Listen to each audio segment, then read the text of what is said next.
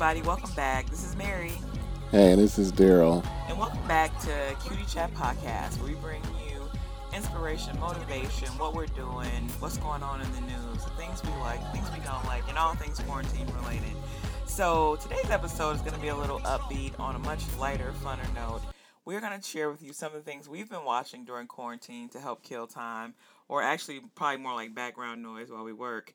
And I'll start. Daryl will share his new show, and then we'll end with a show that we both have started watching together. And so for me, dun, dun, dun, dun, I have been watching Claws. So my sister suggested this show to me a couple years ago, and it looked a little cheesy, I'll admit, and I didn't really want to get into it. And then recently, Kanisha, who is like our goddaughter slash employee, she was like, "No, you should really watch it." And so I was like, "Okay, cool." So I'm definitely on season three, and I will admit I do like it. It's definitely different. We have a black female lead, Niecy Nash, who becomes the crime. She's like a boss of like this crime syndicate that's based out of a nail salon, and it's centered around her life and four or five of her employees, who are also kind of part of her organization. And then you have different characters who filter in and out. Her brother is an autistic person on the spectrum, and it's really interesting to just see how he fits into her life. She has a very interesting love life, and I don't know, it's really interesting when you watch a woman be like the kingpin, sort of, or the queen pin. There's definitely a lot of crying and hugging and softness that you normally don't see in these type of TV shows, because you also have like murder and money laundering and stuff mixed in. And so to me, it's kind of like, Breaking Bad or Scarface, but with a woman's touch. And it's really interesting. I will say that I do find joy in watching it. And you can probably find it on TNT. I know Hulu makes it available. I did look it up, and it's sad that there will only be one more season, and they're going to start production soon. And so there will be a total of four seasons. I'm in the middle of the third season, and I would recommend you checking it out if you're looking for something different, something unique, something interesting to check out to help pass the time. So that's my new show. Definitely go check it out and let us know what you think. Cool, yeah. So I'm going to talk about what I've been watching. So this is on Netflix. It's not a new show, but they recently put out a new season of this show. So this is an anime cartoon. I've been into anime since I was in college, is when I first started watching and being exposed to like this really good, Japanese animation. And so this latest series is called The Seven Deadly Sins, and they released a fourth season. I believe it's called Wrath of the Imperial Gods. So The Seven Deadly Sins is an anime cartoon about a group of knights, and their official name as knights is the Seven Deadly Sins. Each of them possesses some sort of unique characteristic, and this allows them to, to fight battles and beat the bad guys and do whatever it is they're trying to do. So it's pretty cool. Obviously, like I said, I've been watching anime since my college days, and Dragon Ball Z was one of the first animes that I really got into. It was just really the really intense fights between Goku and Vegeta, and it was a lot of explosions and fireballs, and there's a lot to like about it. Another one of my favorites has been like Akira, and it's a movie anime where it's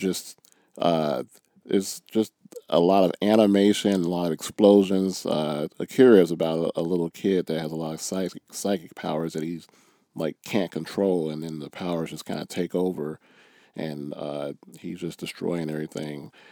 But the animation was just out of this world. It came out in the 90s, and I think today it still stands up to some of the current movies. So I've always been into these like action animes, and that's what Seven Deadly Sins is. It's an action anime where you get a group of good guys with a bunch of powers, and then they're fighting against a group of bad guys, and the bad guys have their own bunch of powers, and you just see a lot of explosions and fights, and there's pathos in the middle of there too. There's friendship and love, and then there's growth and getting past things like that. So yeah, this latest season is the latest installment in the ongoing storyline. The seven deadly sins have a nemesis that they are up against, which is the Ten Commandments. And the Ten Commandments is a group of uh, basically bad guys with a bunch of evil powers who are trying to take over the land. So yeah, if you're looking for something new to watch, go check out Netflix and go check out the Seven Deadly Sins. They got a new season of the show out. So now we're going to talk about something that we've both been watching, which is Lovecraft Country on HBO. Yes. So I saw this maybe like a week or two ago. I saw like all these people talking about it, like starting groups and discussions and Zoom chats and all kind of stuff. And I was like, okay, I have to sit down and make some time to watch this. And so Daryl went ahead and started watching it, and I was like, okay, I'm gonna catch up with you. So I watched it too. And that first episode had me hooked. I mean, it just really had me hooked. Maybe Daryl, you can fill everybody in on some of the details of what the show is about. Yeah, so where to begin? I wish I could say I had read up and know more about the background about the show. Other than that, Lovecraft is a reference to H.P. Lovecraft, and that the show is essentially science fiction. Based in the Jim Crow era. Yeah, science fiction based in the Jim Crow era, which is just mind blowing because we have never seen that before. Mm-mm. And the show itself, it just like you never know what to expect when you're watching a new show. And the first episode, it sort of begins. We're not gonna have any spoilers, but we'll talk generally about what happens in the show. But I'll just sort of give my impressions, and then Mary, maybe you can say what you give your impressions. But so basically, it's like the show kind of starts, and you don't know what direction it's going to go in. It seems like it's going to go in a direction that might be somewhat expected, and then it just takes so many. It just takes first, one left turn, and then another left turn. We started watching. When we started watching, we had like 4 episodes that we could get into, and I'll just say like each episode was just more mind blowing than the last one. Uh, they tell these stories of uh, Jim Crow era occurrences, but they intermix science fiction in there, and it makes for a great story that we just don't see and we haven't seen before. So that's the most exciting thing for me is this is like opening up a whole new genre. Jim Crow science fiction, basically. Yeah, it's really interesting. It really makes me think about some of the other things that Jordan Peele has been associated with. For example, Us, Get Out. It's like I love these stories where you have black male and female leads in the cast, and you get a chance to see the storytelling from the perspective of the black experience.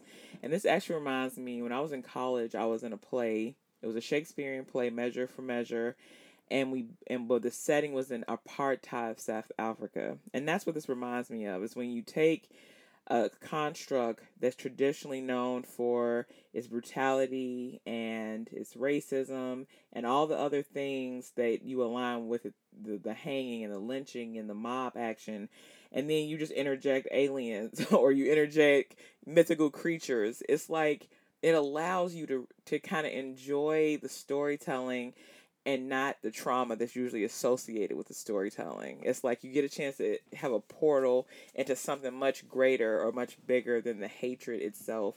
And so for me, I'll be honest, I think Daryl has been able to follow it a little bit better than me.